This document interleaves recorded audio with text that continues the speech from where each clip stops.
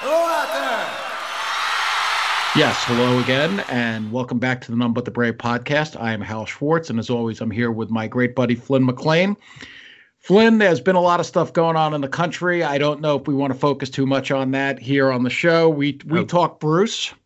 We talk Bruce. Bruce is our respite from all the craziness going on in the world. So let's talk about him and his music. Yes, and there is plenty of craziness going on, unfortunately. But as far as Bruce is concerned, he did deliver us a new archive this morning. Yes, St. Paul 2012. It's one of these shows that does kind of sneak up on you. Looking at it has a cool set list, and you wouldn't think that such a cool show would come, from the middle of a tour in the Midwest. I mean, there's my Northeast bias showing through, I'll be honest. But it's a hell of a show. We were listening to it before we came on the air just now, and it's like, damn, every song was hot and damn good show. And it's a good mix, too. Al Chiller did a good job here. I thought the drums sound really good. It's funny because I didn't like the way the drums sounded on the beginning of We Take Care of Our Own. I thought they didn't sound bassy enough. I wanted more. Oh, really? There. Yeah. I got to listen to that again then. Yeah. But otherwise, yeah, I thought everything sounded great. I mean, Devils and Dust. That's the set list jewel in there. Yeah, and it was only played twice. I was lucky enough to see it the second time in Oakland, and a very effective full band arrangement. As we always say, and you do wonder about these things, they obviously spent quite a bit of time working it up. Why wasn't it played more? I mean, it's a treat that we do have it here. Tremendous guitar solo, especially at the end. There's two in the song. Yeah, and I really like Kurt Rahm's trumpet on the song. I think that adds just a mournful, almost like I don't want to say eulogy, but kind of a very sad tap-esque sound to it, which gives it resonance, obviously based on the topic. It's very similar to what they did on The Wall a couple of years later. Oh yes, that's a very good. That's an excellent comparison.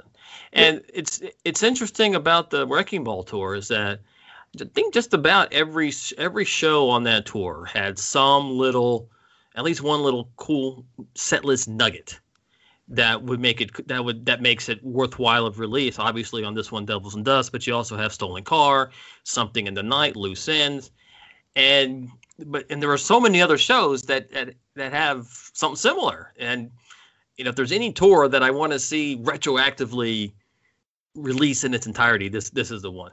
Well, the interesting thing is there are two shows from this tour that I think are widely regarded as two of the best shows from the last decade. The Second Night in Paris, which I was at, and which was truly the best show I saw from anyone in the last decade. And also Fenway Night 2, which I wasn't at and you weren't at, but we've heard from a lot of people that we know and respect that was probably the best U.S. stadium show that's ever been played. And neither of those shows have been released yet. And there are a lot of other worthy choices. The show after St. Paul, you and I discussed previously on another episode.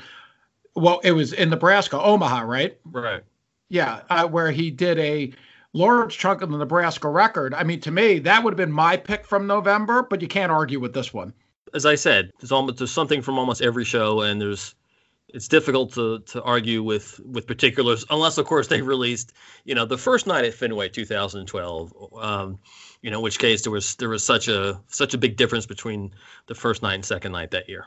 I think that, hopefully they're going to rotate through some more of these shows. Of course, some people are going to be saying to us, well, we don't want a million shows from the Wrecking Ball tour. And I get that. And at a certain point, as we know, they're going to have less inventory to release from the classic era.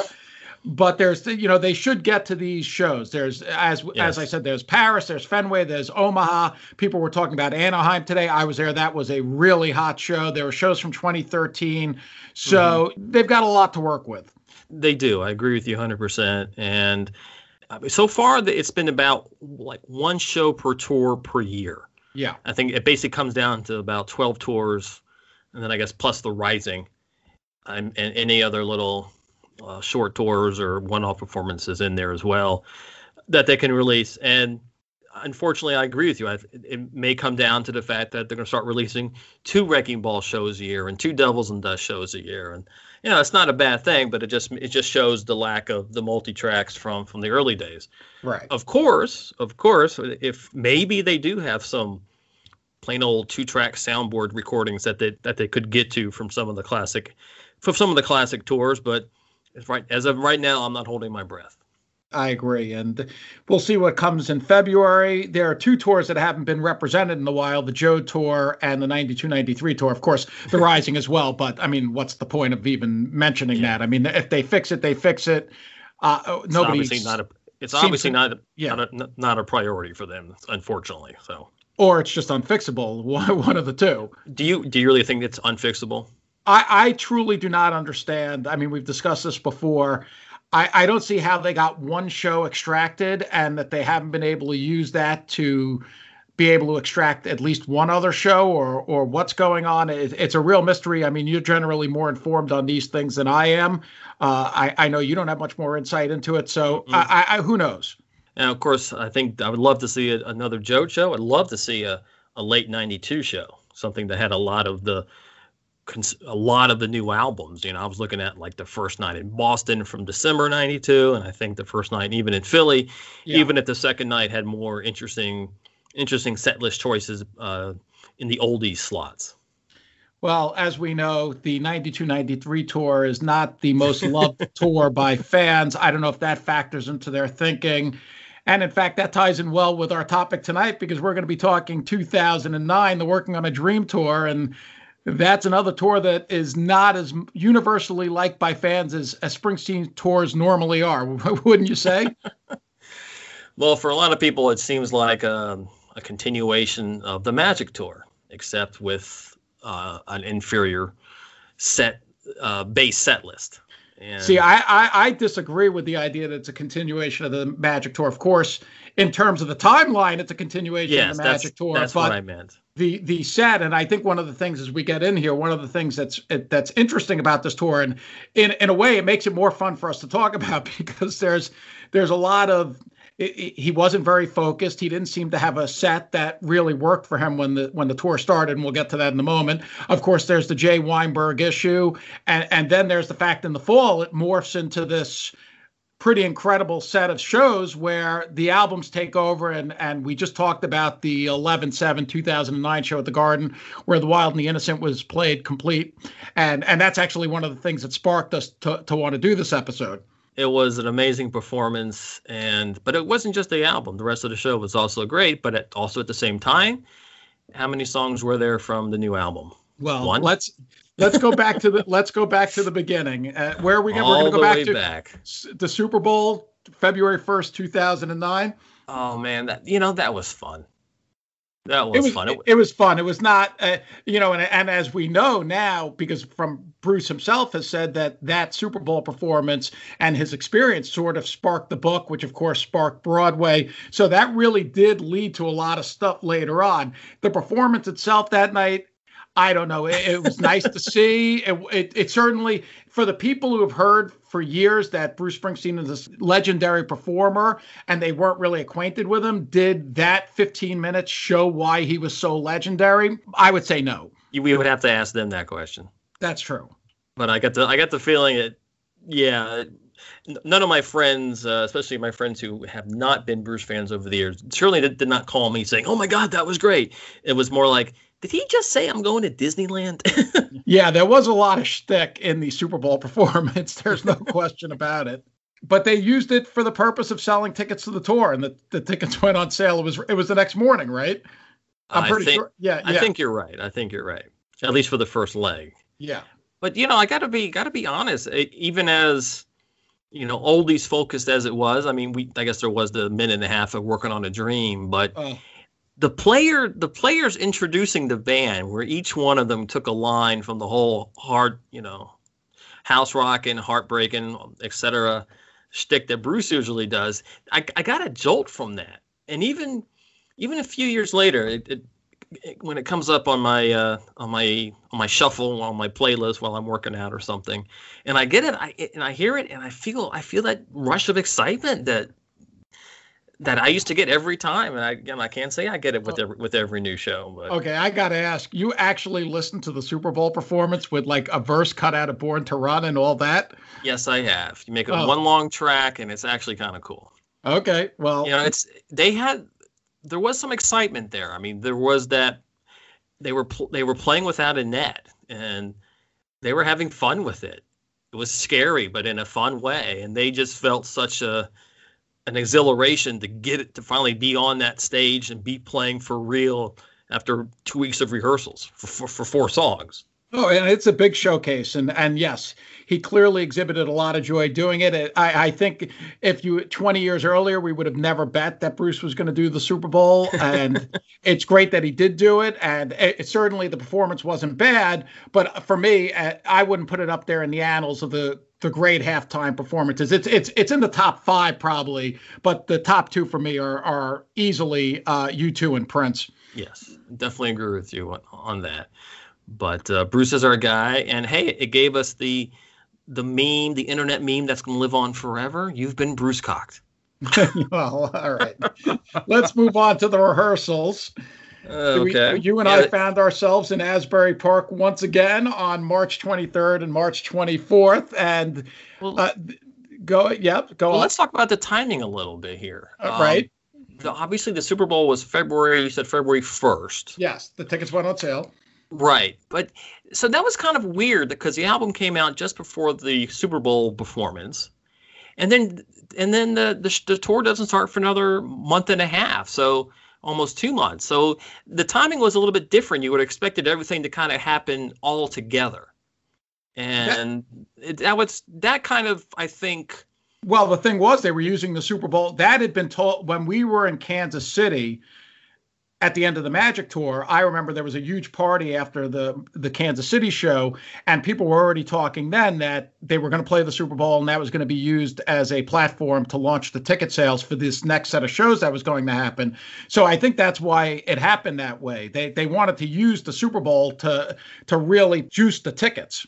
Okay, but and I get that, but I guess my point is that whatever momentum they had at the end of that Super Bowl performance seemed to have dissipated by the time they reconvened in Asbury Park 6 weeks later. Well, we don't normally disagree that often, but I'm going to disagree with you here. I think it wasn't the energy dissipating from the Super Bowl. I think it was just that Bruce had no clue as to what he wanted to say at this point. I'm being totally honest. No, I get it. You look at what had happened.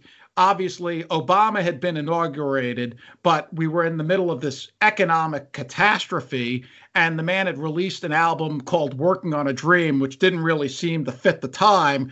On top of it, it wasn't a particularly well-received record, and that's where we found ourselves on March 23rd, 2009, at the opening rehearsal show. And so, yeah, he when he finally comes out and he comes out with the set for, at these rehearsal shows, that's like the rough draft. It's a pretty filled in rough draft, but it wasn't. Not in 2009, it wasn't. No, it wasn't. That was, he didn't know what to do. Now let's, as we like to say, set the stage. March 23rd, 2009, he walked out on stage, and the first show opened with Outlaw Pete. Now, and for those who have never been lucky enough to see a show in Asbury Park, of course, it's a tiny venue. It's the biggest fans. Everyone is really juiced up.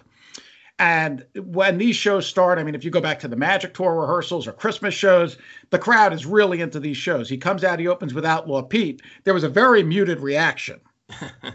Yeah, well, the problem with this album is that there weren't many songs that were going to be the cornerstones of the set. You really didn't have an obvious show opener. I mean, I think he wanted Outlaw Pete to be the show opener, but it just wasn't going to happen.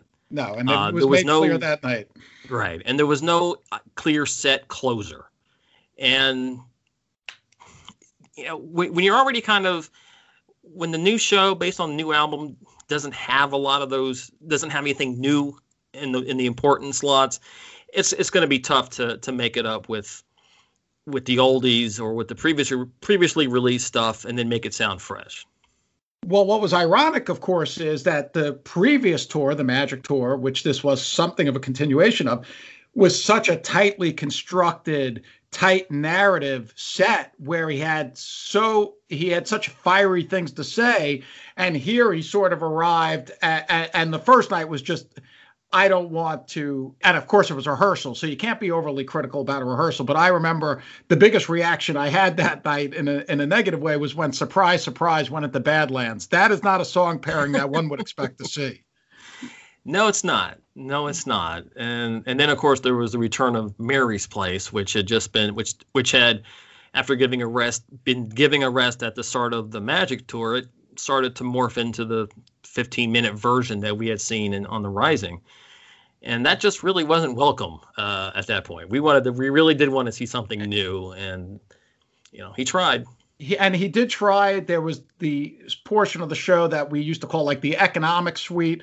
On the first night, he did "I Ain't Got No Home," which actually was a pretty effective version. It was never heard again. Yeah, I like that version a lot too. I don't understand why he dropped it, but obviously he felt it didn't work in that audience. So, and something else that happened that night, which is going to impact the tour. After "I Ain't Got No Home," Jay Weinberg was brought out for "Good Eye" and played about. It was 1, 2, 3, 4, 5, about 6 or 7 songs. Jay did actually a very nice job that night. Now, if you had just looked at it, he fired up the crowd, but he would become a storyline as the tour went on, and not really in a positive fashion. Well, I got to give Bruce credit, at least for bringing Jay along with a lot of the different stretches of the shows. He tried to bring him in, 6 songs here in the middle of the show. Then they would do 6 songs at the start of the show, and 10 songs is to cover the encores. So he really brought him in slowly, which should have been helpful, but it didn't seem to really keep the momentum going. Yeah, it's one of those things, and we're going to talk more about that as the tour goes on, because really what happened was Jay was an 18-year-old kid, and you can't blame him. And he's a hell of a drummer now. He plays for Slipknot. He's highly respected, but he just did not have the repertoire that you need to play in the E Street Band. It's just that simple. And if Bruce was the type of artist where he was just going to play the same 25 songs a night, I think Jay would have gone up there and killed.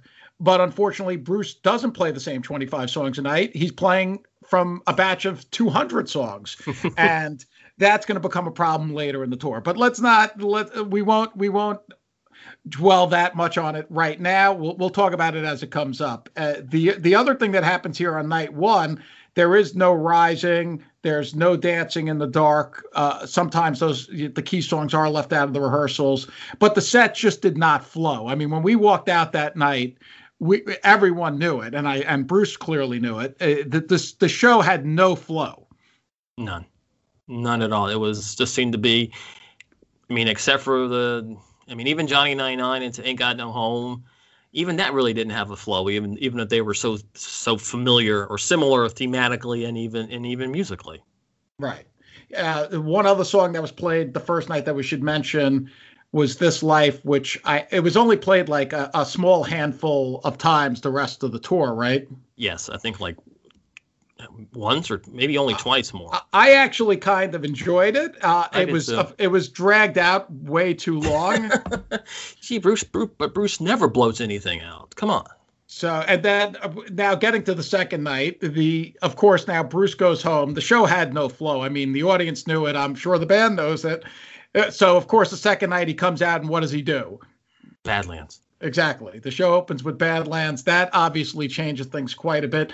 He did make other changes. The show did flow better. Kingdom of Days, which would be one of the standouts from Working on a Dream, was played for the first time. And the show had a much better feel. Now, it also had Waiting on a Sunny Day returning, Darlington County.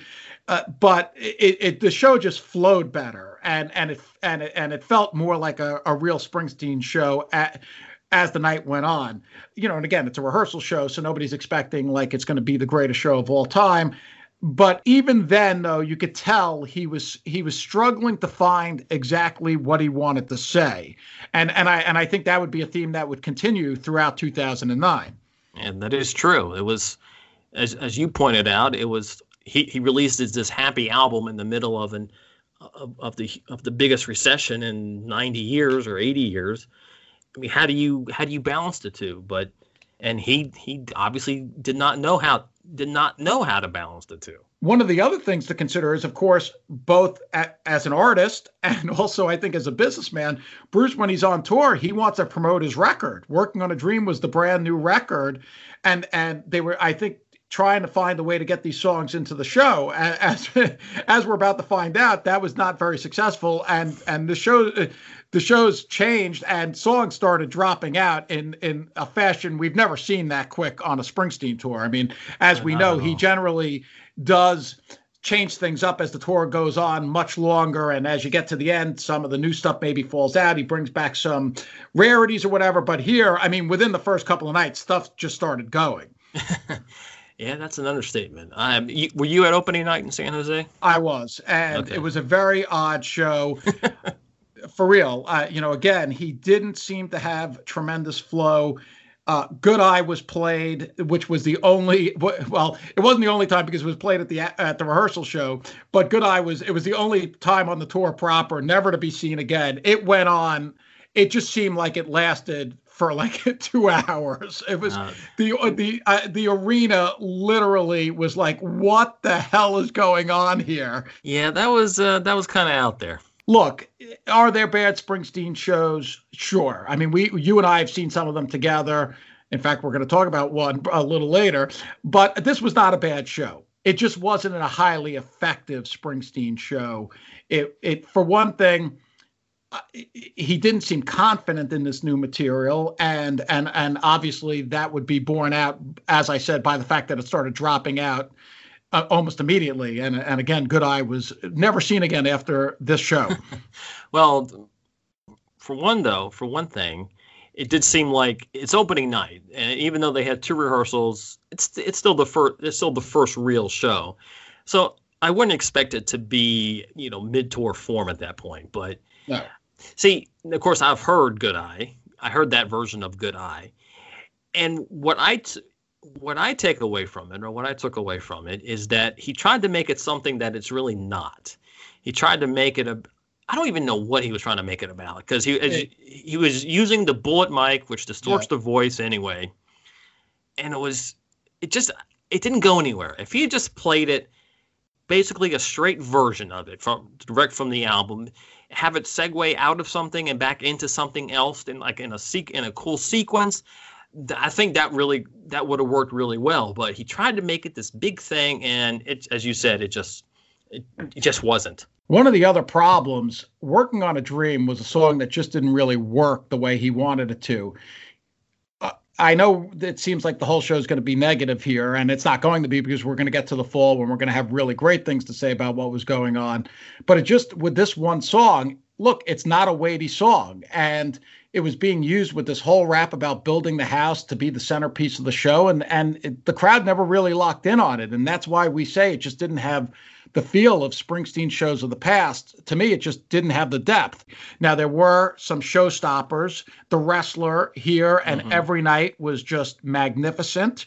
The Hard Times Come Again No More worked extremely well and was beautifully performed and very relevant for the time. So it's not like there weren't high points in the show, but the show, especially coming off the Magic Tour, where if we go through it, there were so many great shows on the Magic Tour, and he did so many amazing things, and then goes to show the importance of the narrative, because I don't think the band was playing any less at this point, but the narrative and what he was trying to say, it was like night and day to what had been the year before.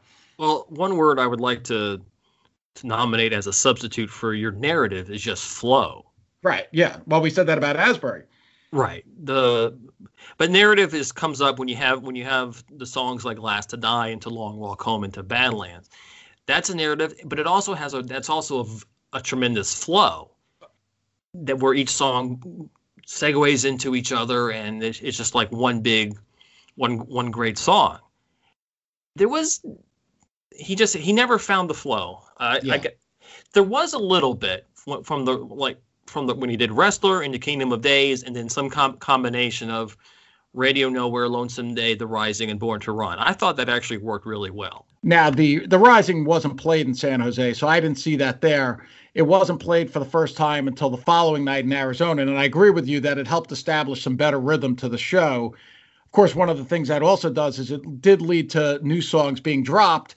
And we get a lot of people probably weren't missing the new songs. And certainly I wasn't when it came to something like Good Eye. But, you and I both always feel that Bruce is at his best when he has something timely and relevant to say with the new material. Well, I want to append to your thought about he needs to have something to say. He needs to have something to say with the new songs. Yes.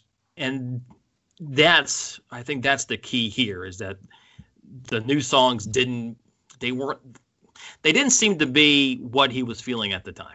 Right. For whatever reason, he wasn't feeling them. I don't know if maybe even if he thought they weren't as good, or if he just knew or felt the audience wasn't going to be as receptive to them as the older material. But I don't think he gave them a chance, to be honest. No, he did not. And what happens here is, and we're not going to go through every show in this detail because this episode will be 6 hours.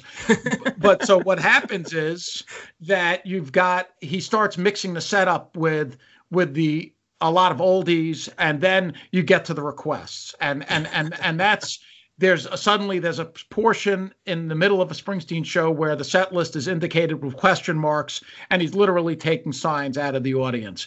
So, that's basically where we found ourselves. And he was mixing the sets up. He came to LA. We saw the shows here.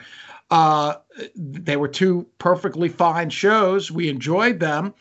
They just didn't have the mark of the same sort of special quality that we had been used to throughout the reunion era, and certainly the year before. One thing about Bruce's tour is that each one seems to have a distinct personality. I don't know if I've mentioned that before. The Darkness tour has its personality with the Backstreets, and the Prove It All Night, and then the River with the Hungry Heart. The way the second set would start off with those 4 or 5 rockers in a row. Obviously, the USA tour has its own personality, and it's a big one. But on this one, it didn't have that. There's no distinctiveness. There's nothing. There's very, very few songs that were done only on this tour. Well, and part of it is, going back to the sign thing, much of the night was determined by what he took out of the crowd. And while that led to some really fun moments, the thing is, it wasn't Bruce putting his artistic stamp on the show. He didn't sit backstage and go, okay, this is the show I'm doing tonight. And even though we know he audibles from that, there was a mindset as to what he's trying to do on that evening. I think here it just, and I've used this word occasionally in regards to other shows, the whole thing became a bit of a hodgepodge. Yeah. All right. Well, and when the word I would use for some of these requests is just novelty. Yeah. When it's not organic, when Bruce doesn't seem to be inspired to bring in, like, I see. I'm looking at the Boston set list. He did I'm Bad, I'm Nationwide. The first night he did I Want to Be Sedated. The second night they were obviously sign requests, but it wasn't like Bruce was jamming to ZZ Top before the show, right? Or he wasn't banging his head to the Ramones thinking about the version of Hungry Heart he could have given them in 1979. It's just a thrill of seeing the E Street Band, a great band, do a cover of these songs, and yeah, they were great, but what does it add? It was fun for the moment, so throw it in the encores. Do Wild Thing in the encores with everyone singing along. Do I'm Bad, I'm Nationwide in the encores. Do Proud Mary in the encores. There was no to have the heart of the set be this whatever Bruce felt like playing that somebody brought a sign for, and it didn't work for me. It did, yeah. It didn't really work, and it was a very distinct experience from the very, very focused Springsteen shows that we are accustomed to, and this was really the year before, right? And this really was the start of that trend. Now, of course, in 2012, he did go back to a very focused show on the Wrecking Ball tour, and that lasted for almost all of 2012. It changed in 2013. But since then, we've seen that in other times, especially in 2016, after he ditched the record, that the shows weren't necessarily as focused as, and there's nothing wrong with going to a show and having loads of fun and all that. And these shows were fun. No, I'm sure nobody walked out of a show in 2009 going, Oh yeah, I didn't have fun that night. I saw quite a number of shows. I had fun, I but saw a bunch. I had fun. they didn't leave the imprint. There was something so special going on in 2008, and here there was a drop off. It's just undeniable. And then on top of it, you had the J factor, and unfortunately, you also had the factor, and we know that this would be his last tour. But Clarence from night to night was very uneven. Mm, yeah, and his playing seemed to decline as the tour went on, and he became more of a visual symbol than what he was adding with the saxophone on many nights. Yeah, and and we'll get to the shows at the end, he did have several big nights, fortunately, especially the two Garden shows and so forth. And one of the things that Bruce did, clearly Kurt Rahm was brought in to help Clarence. Mm-hmm. On the first American leg in 2009, did you see any shows that stood out to you?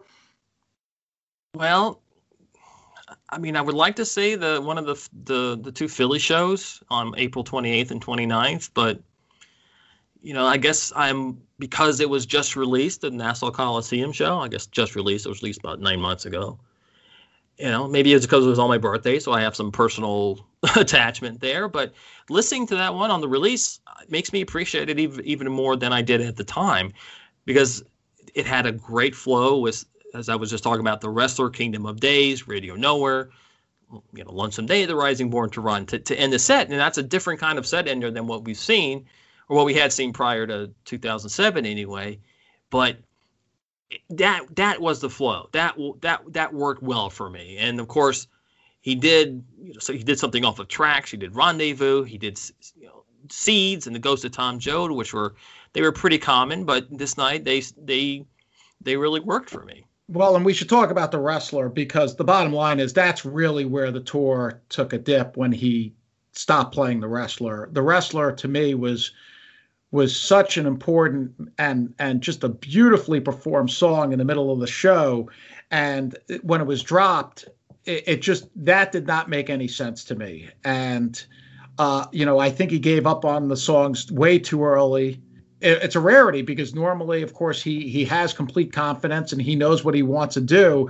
And we'll never know why, but the Wrestler had won all sorts of awards, although it wasn't nominated for an Oscar, but it had won the Golden Globe, if I recall properly, and it had certainly gotten a lot of publicity, and just really strange that the song was dropped. Yes, and I liked it. I loved it a lot when it was paired with Kingdom of Days. I thought those two songs should have been played every single night. Yes. That, to me, that would have been the emotional heart of the show. And when those songs were missing, there's no emotional weight to it. It just seemed too, I don't want to say superficial, but there was certainly not a lot of depth. Right.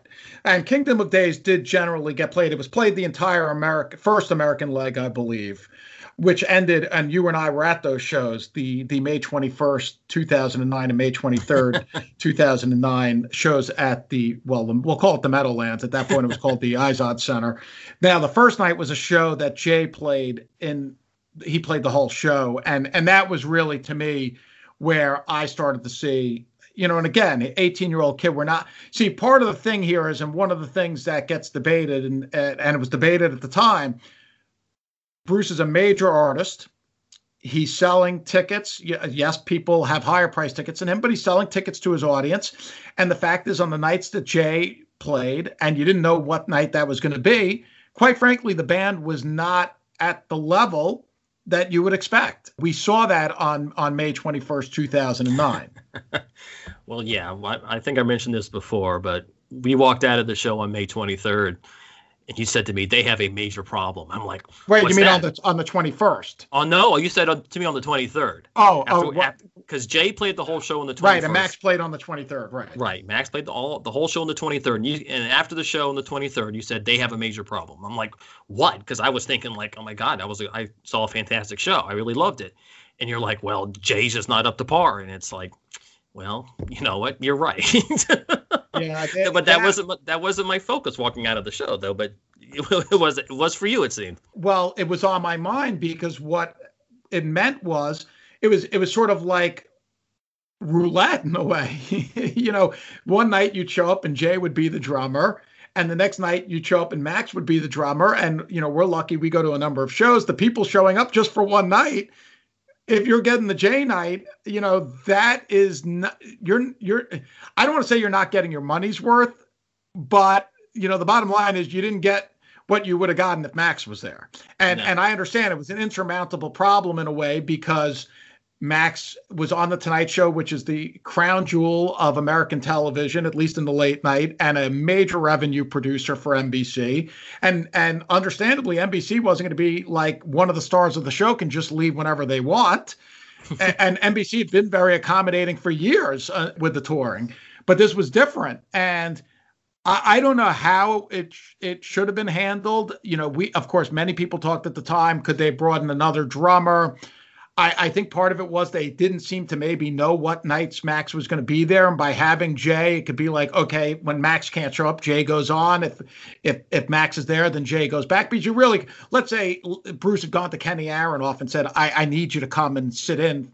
I don't think you can have Kenny Aronoff sitting there going and say to him, oh, so Max just showed up, you're not playing tonight. So, well, I have to doubt that they didn't know what nights Max was not going to be there, because of the way they worked Jay in. He didn't start out playing whole shows because Max all of a sudden couldn't show up. It was they eased him in, and I gave him credit for that. But then it seemed like when you got to May, you got to the May sweeps for TV, and all of a sudden, Jay's there a lot more.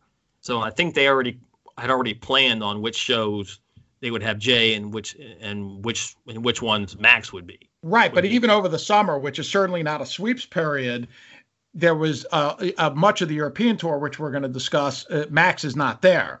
Well, isn't that because Conan was moving to the 11:30 slot, 11:35 slot? Yeah, that's what I'm saying. Yeah, right. So they had to gear him up all that summer, and I guess in that way, with the rehearsals, they didn't always know how the schedule was going to be, at least for the first part of the summer.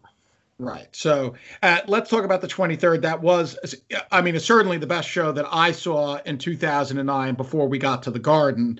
That was actually a really good show. The crowd was fired up. There was a beautiful version of Incident, and it was a top flight show. Of course, it was still missing the wrestler, and stuff had changed, but it was a very energetic evening and a very enjoyable show. In addition to the songs you mentioned, what I really took away was Moni Moni at the end of the show.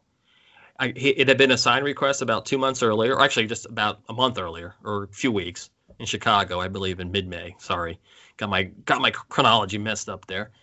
But that was fun. The entire audience, the entire crowd was singing along to it, and it was fucking fun. All right, I'm just gonna say it. I'm like, that's what the encore should be. You shouldn't have these covers, these spontaneous covers done in the middle of a show. There's, save them for the encores, and let's have the fun. Let's have the bar band then. That just, my little rant there about something that happened almost 12 years ago. So I'll shut up now. From there, they went to Europe, and Jay became the primary drummer for much of Europe. And a lot of songs that hadn't been played previously on this tour, Jay was now being asked to play. In all honesty, it's hard for me to listen to the Jay shows. And I think we would agree there will never be an archive released where Jay was on drums for the entire show, correct? Probably not. I if they asked me for input, I would steer them away from that. But so, yes. There were some notable performances. Of course, there was the Hyde Park performance, and that was an all Max show, wasn't it? Yeah, well, and that's why I'm saying it was notable. And also, that was a big platform for them, because was that the first time he played a festival, Hard Rock Calling? I thought it was a couple nights earlier. Didn't he do, wasn't there something else? Oh, he played Glastonbury. Of course, you're right. Right, yeah, he played in Bonnaroo. Oh, right, he had done Bonnaroo. That's correct. Yeah, yes. Yeah. He came back from Europe to do Bonnaroo. Yeah, I think they played in Norway on June 10th, and then on June 13th they took the stage in Manchester, Tennessee for Bonnaroo. Yeah, that's right. what show would they even release from here? I mean, these are certainly not among the best shows of the reunion era, that's for sure. Well, I would say the three Italian shows in late July I thought were pretty hot. I mean, that's when you loose ends. Oh, even opened a show. You had the return of Murder Incorporated. My Love Will Not Let You Down. Even American Skin started getting played, and and even Drive All Night. That's when it started showing up again. So I thought the Italians trio was pretty hot.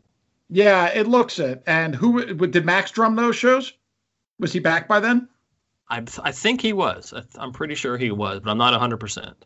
There was again, not to beat a dead horse, but there was a substantial difference in quality depending on who the drummer was. It's not just in the reduction of the number of songs and the potential pool to pull from, but it just wasn't. He wasn't the best fit for what Bruce was doing. I don't think these are the shows that anyone's going to look back on at the end of Bruce's career. They're just, as we've been saying since the start, and there's nothing wrong with a party, but the shows did not really have a perspective, which you expect from a Springsteen show. No? Right.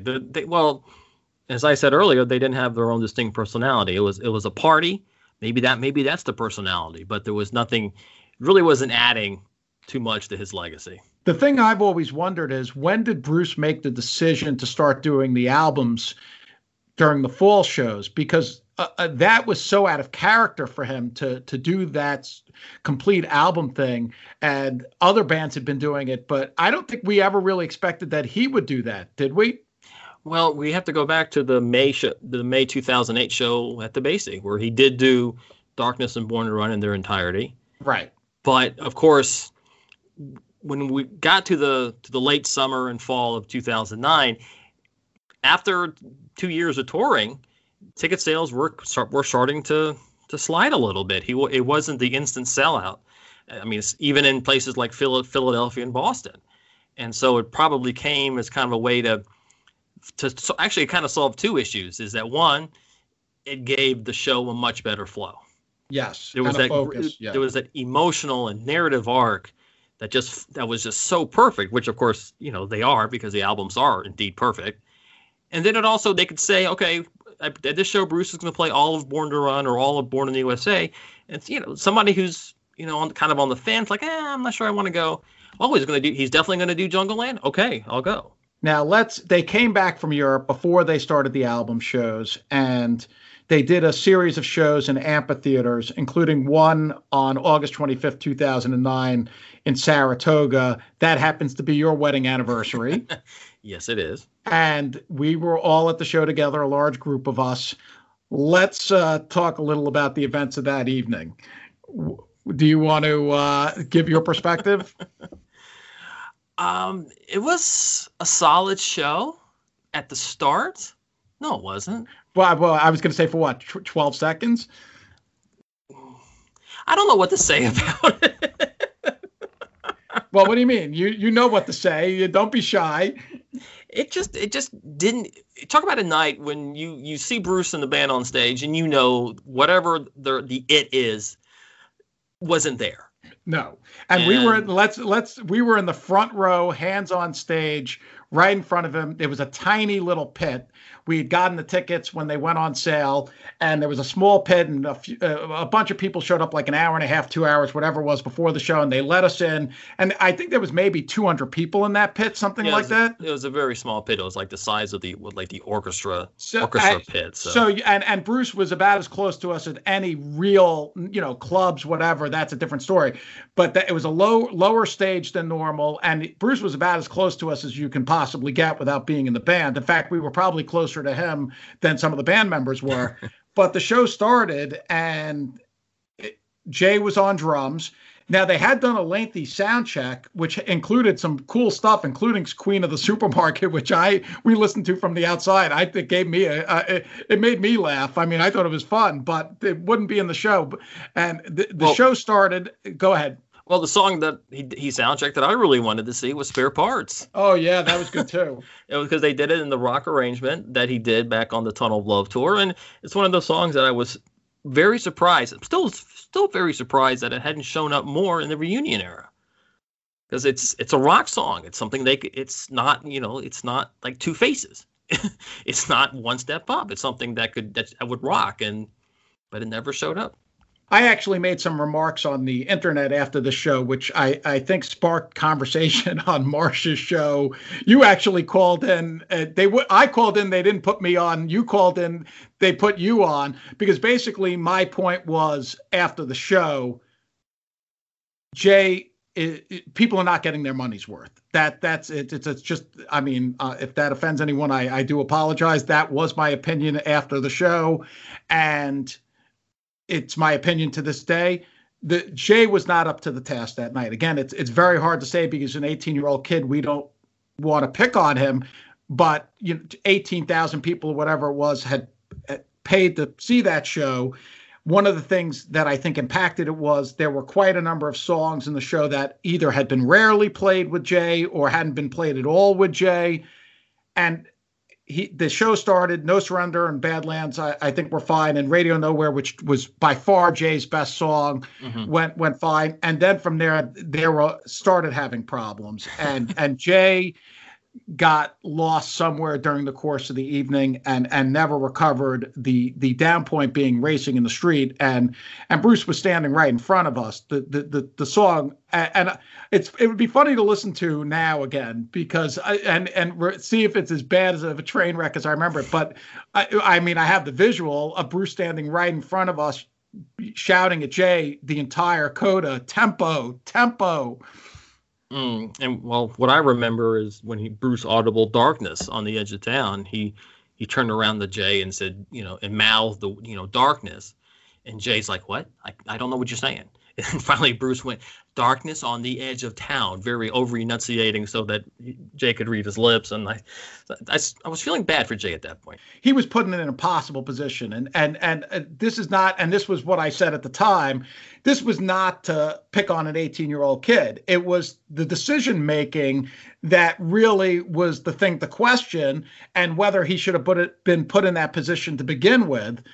I think they got away with it for a little while. On this night, it went wrong. And I remember in the encores, it was the weirdest thing, because we were there and it just seemed so low energy.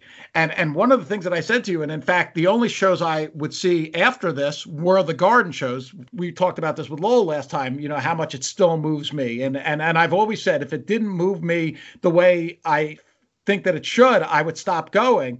And after this night, I basically said, you know what, I'm going to take a break for a while. I'm not getting the same. I certainly wasn't getting the same thing out of it that I had the year before, when we went through Nashville, St. Louis, and Kansas City for my 40th birthday. And it literally was one of the great things that I've ever done. This, was not that.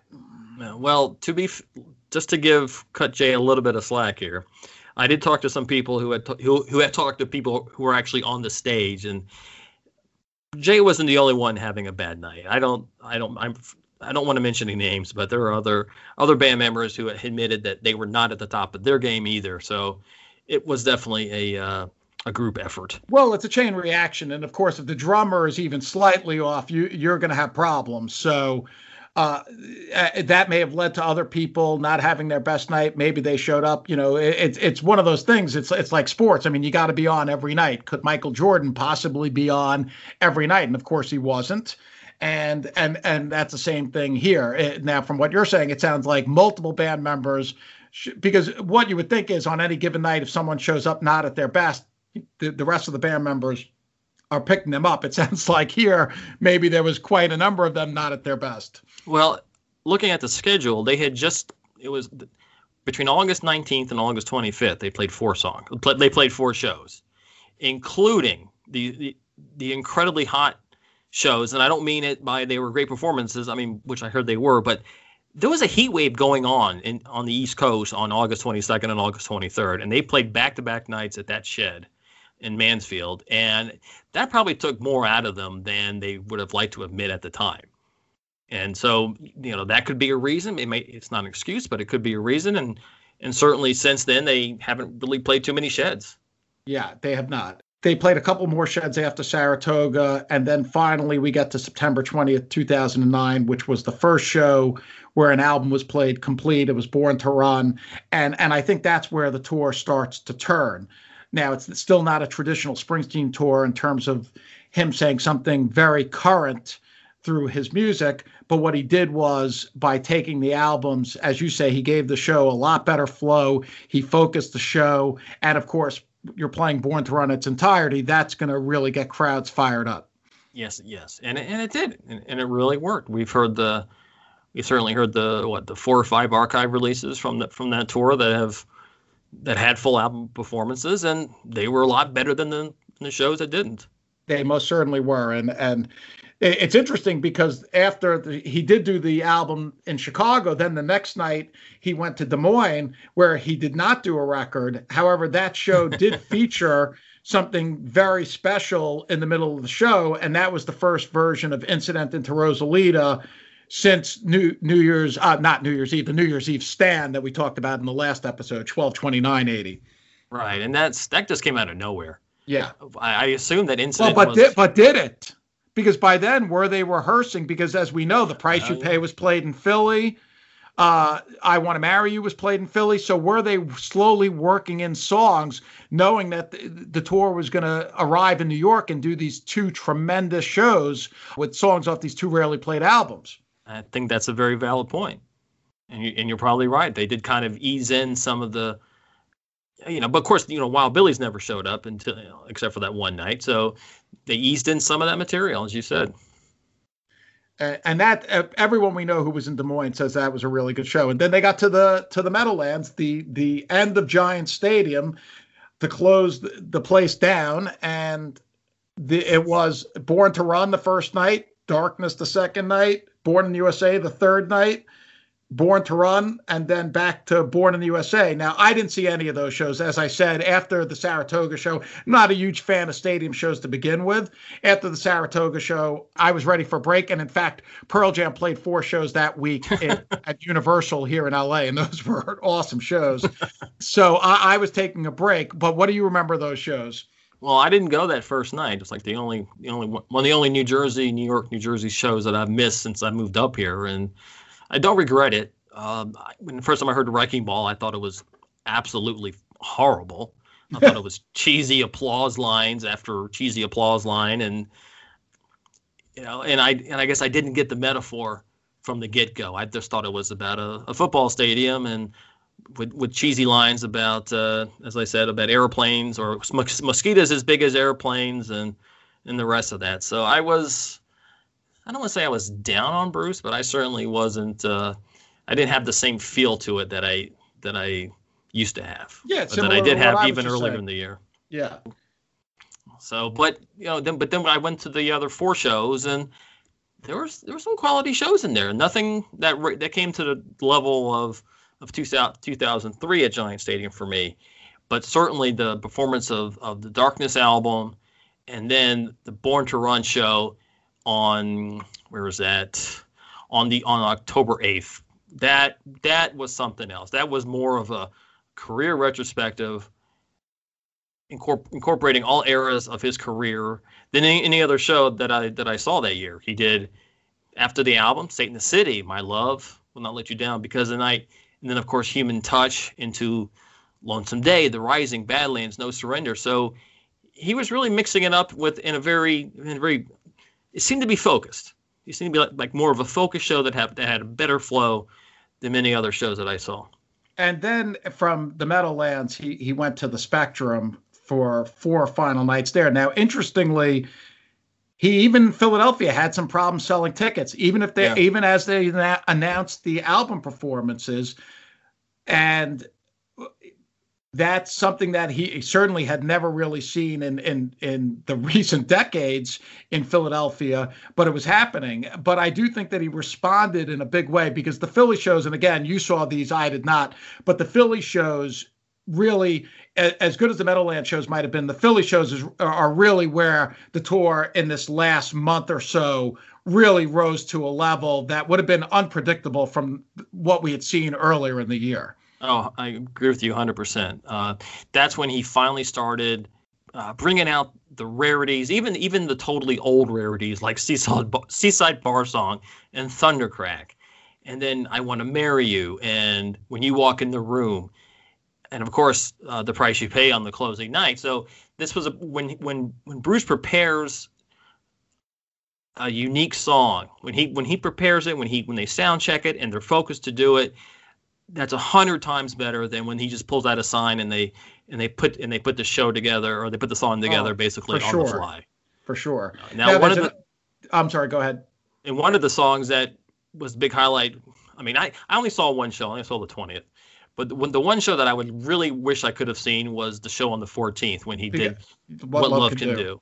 And because that's one of the few really rock songs. It's a total rock song from the album Working on a Dream, and yet that's the only time he did it. It's a complete mystery to me why, and these would be great questions if one ever got a chance to talk to him. What Love Can Do is a good song, and certainly a much better song than Working on a Dream, which was played almost every night. Well, it was played every night except for the River, I believe. And What Love Can Do, why was the song only played once on the tour that it was, where the album it was on was being promoted? I mean, in fact, I could make an argument that it should maybe have even been played since then, but why was it only played once on this tour? And it was a great version that they did there on October 14th. Yes, it should have stayed around. It should have been more than just a total one-off performance. It's a rock song. It was new. It fit in perfectly after Ties That Bind, and has a great guitar. Well, maybe not a great guitar solo, but it has a rocking guitar solo. Yeah, that should have been, in the first 4 or 5 songs every night. And that's again, did he not have the faith in the material? Some of the songs, obviously, he did try, like we discussed with Good Eye, which were quickly jettisoned. And I didn't see What Love Can Do myself. I did see Good Eye, and it did not work. But from the tape, it certainly sounds like What Love Can Do worked beautifully. I agree with you 100%. And then but then it stuck around just for that one night. Yeah. So that very, as I say, mysterious that. And Kingdom of Days, What Love Can Do, these were songs that could have been played. The Wrestler, as we mentioned, and they just were not. So we'll never know the answer, I don't think, as to why he didn't have the faith in that material. But it didn't really matter as much as in October, because these shows were just scorching. Oh, yeah, they really were.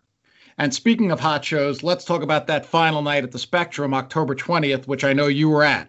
Yes, I was. And, obviously, he opened with The Price You Pay. Your theory about them preparing for these album shows later in the tour definitely seems to have some evidence there. And of course, the big song in this show was Higher and Higher. We got to give our friend Joe Lewin a pop there, because he was the one who had the sign, and that really his sign really changed the tour. Now, we were talking earlier about some of the signs, they weren't well prepared or whatever. This was a different case. And look, it was a different case because look at what happened once the sign was pulled. Most of the signs that Bruce pulled, they did a perfunctory version, maybe a little bit of energy or whatever, and the songs were forgotten.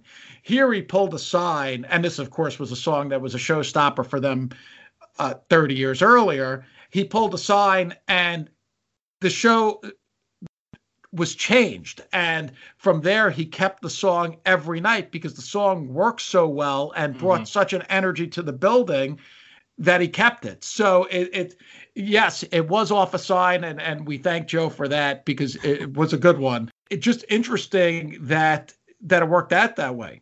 Well, I think they found a song that really utilized Kurt Rahm so that he just wasn't a backup to Clarence, that his horn had a viable, a very visible role in that one song.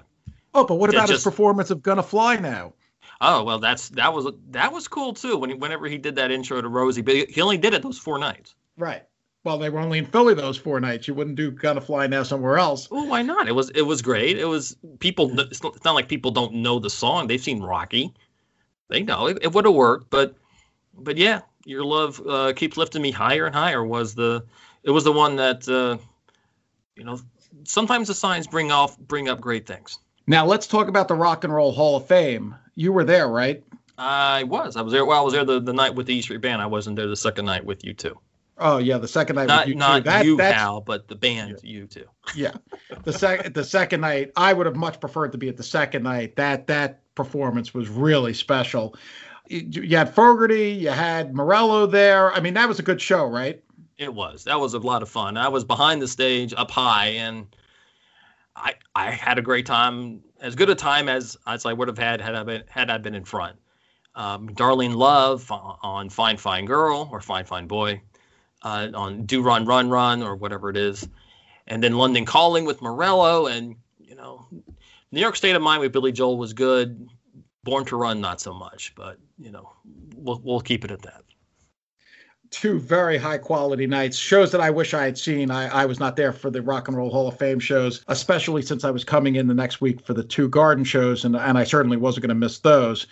After the Rock and Roll Hall of Fame, Bruce went to Washington, he went to Charlotte, and then and there are no tapes of those shows. No tapes of either show? No. That's really unusual. It's very unusual. I think even the Penn State show from that spring, there's not a full tape. I think there's some bonus tracks on the Crystal Cat release of Buffalo, but no full show recording. Yeah, that just seems so unusual for 2009. Fortunately, there were great tapes of the next shows, and now, of course, there are official archives of both of the next two shows. That would be November 7th and 8th at the Garden. We just spoke about November 7th in the last episode when they released the archive. It was a big night, and the album performance was stupendous. One of the most memorable things I've ever seen. And they definitely brought their A game, as you mentioned. Clarence really shone at these two shows. And, yes, he did. And he didn't shine at every show, but these two shows he really brought it. And it's great that we have the archive releases to be able to really appreciate that. Yeah, and the next night was truly one of the great nights in rock and roll that I've ever seen. Of course, he did introduce it saying it's too damn long, we're not going to do it again, which turned out to be not true. But that in no way tarnishes what took place on November 8th, 2009.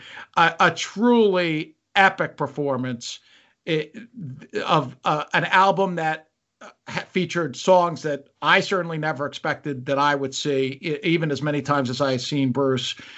And just what took place even after the record, the performance, the entire arenas can happen at the Garden, and the band, they were on absolute fire. And this was the last show that I ever saw Clarence Clemons play. I did not go to Buffalo. In a way, I'm almost glad that this was the last show, as much as I would have liked to have been in Buffalo. The fact that this show represents the last time I saw Clarence play with the band, marks it as an even now in memory a more special evening.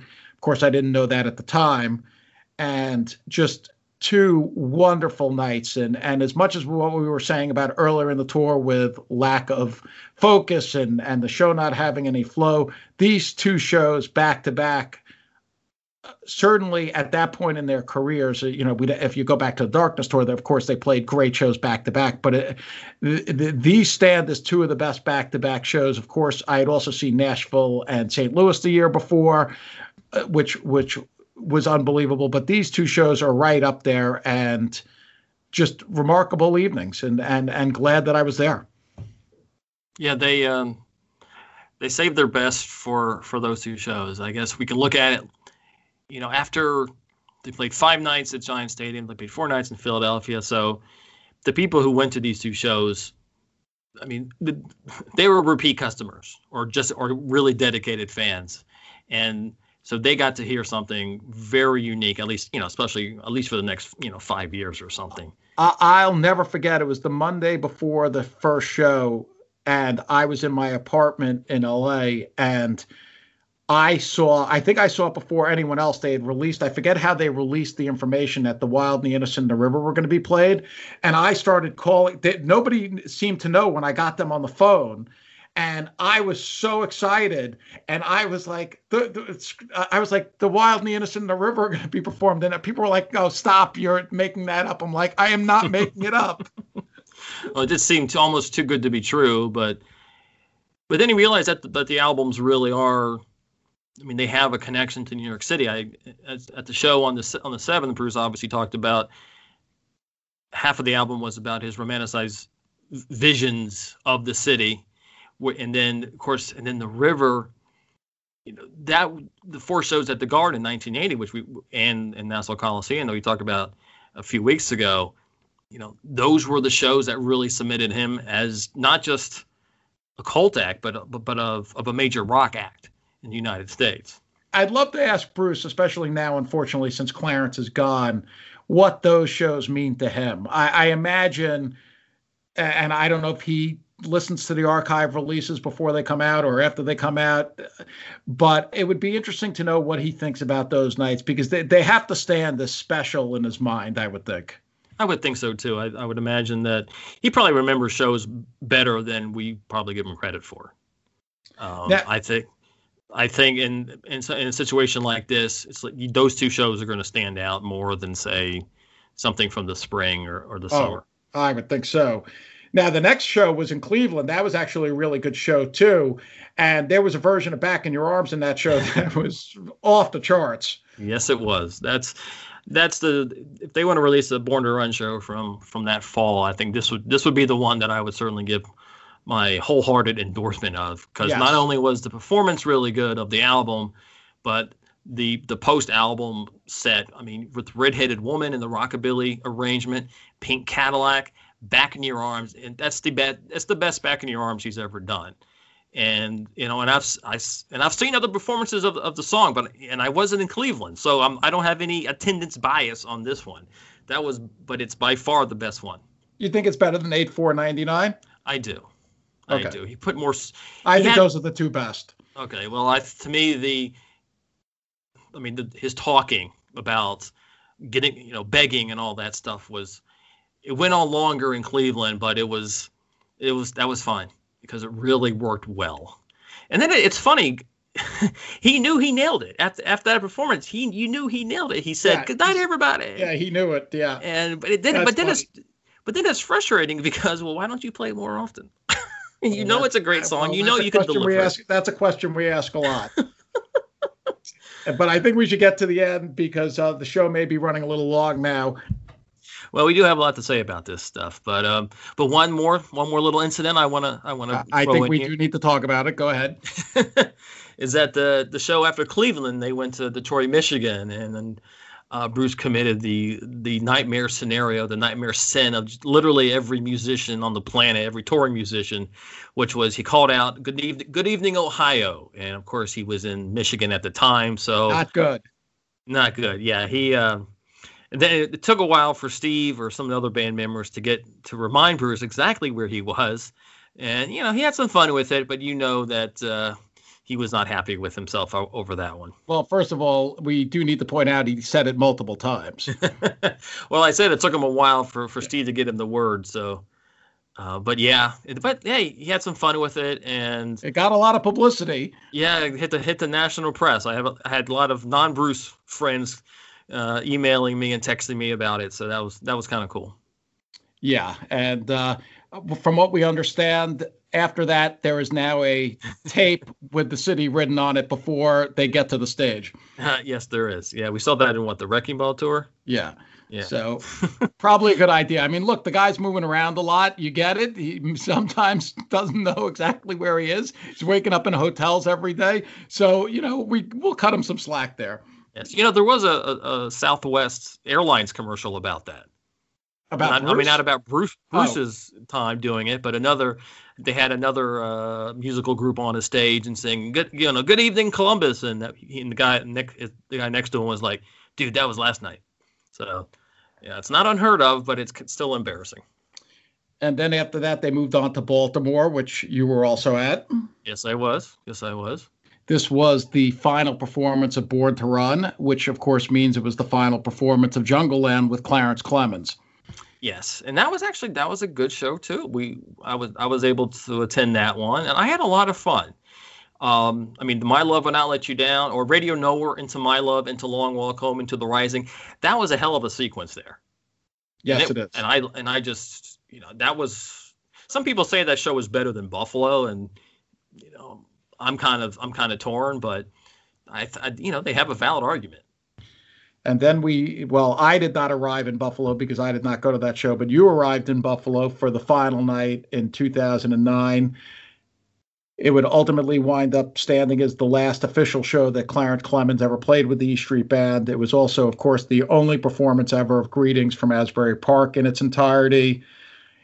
What did you think of the show? Listening to it on tape, it's not as tight as say either of the Garden shows were, especially with and of course it was the last show before Christmas with the Christmas tunes in there, the Hang Up My Rock and Roll Shoes. But it's a very fun show to listen to. Yes, it's very, very. It was a fun night. I'm very glad I went. I wasn't able to go to the two Garden shows, so this was kind of my payback, and I had a great time. The performance of the album was tremendous. It was good, and certainly that growing up, the story he tells him growing up is just legendary.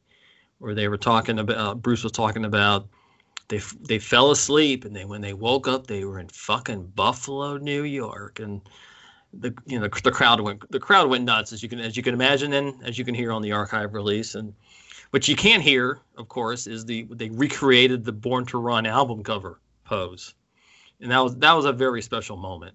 One of the moments that I'll never forget. Yeah, it sounds like a very sweet moment. And the Angel, surprisingly, I don't think that's a song people be like, oh, dying to see that, other than for curiosity.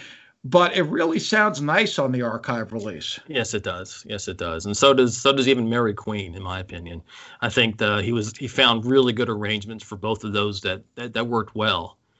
And if you're talking about more specific songs, I thought that Lost in the Flood was the best performance of it since 7/1/2000.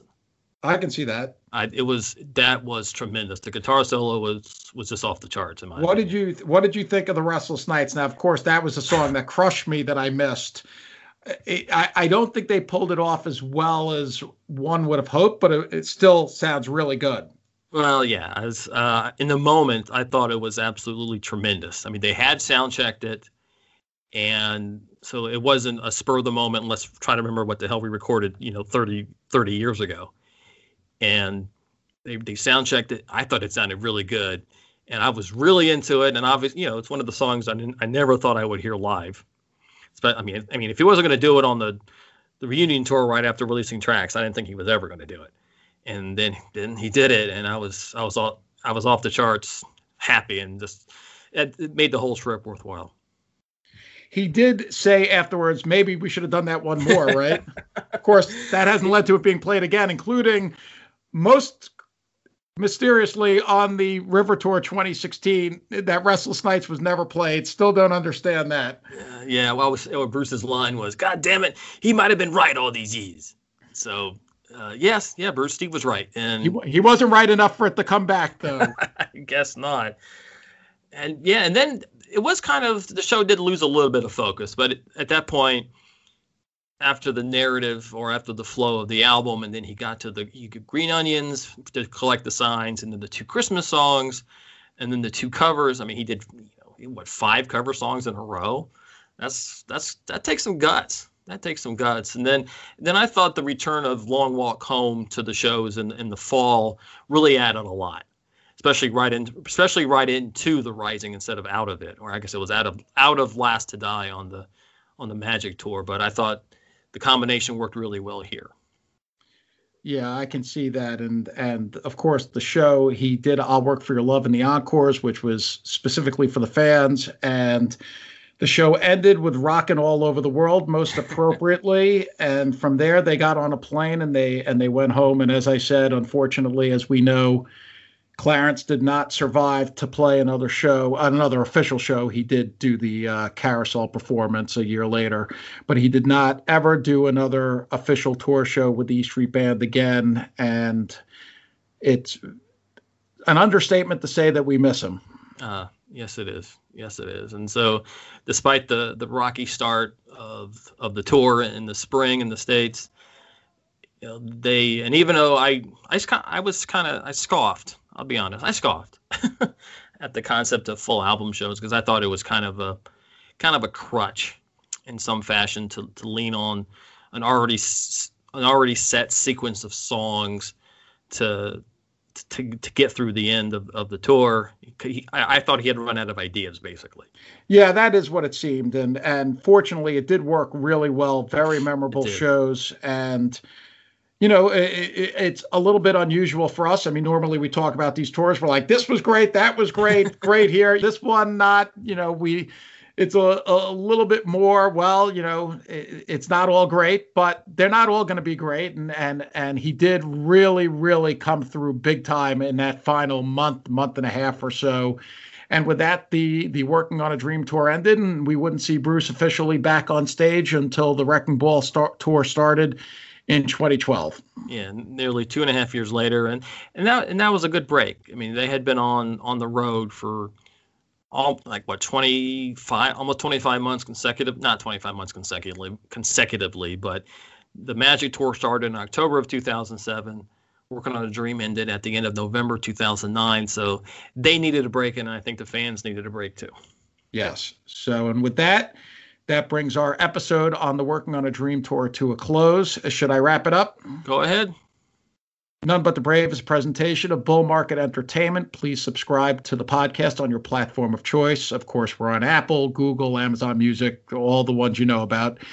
And if you want to interact with us, we're on Twitter at NBTB Podcast, and our website is nonebutthebravepodcast.com. Yes, our Twitter account has not been suspended, thankfully. Yeah. Not that there's any reason to, but go on. Yeah, so for Hal Schwartz, I'm Phil McLean saying thanks again for listening, and we'll see you further on up the road. Thank you so much. We'll be seeing you. The number you have reached is 100.7 WMMS. It wasn't just a radio station, it was a lifestyle. Cleveland is a rock and roll city for sure. Get down! The Wrath of the Buzzard. WMMS. Cleveland. The rise and fall of one of the most iconic radio stations in America. Profiles, The Wrath of the Buzzard. PROH Files. Subscribe now wherever you get podcasts.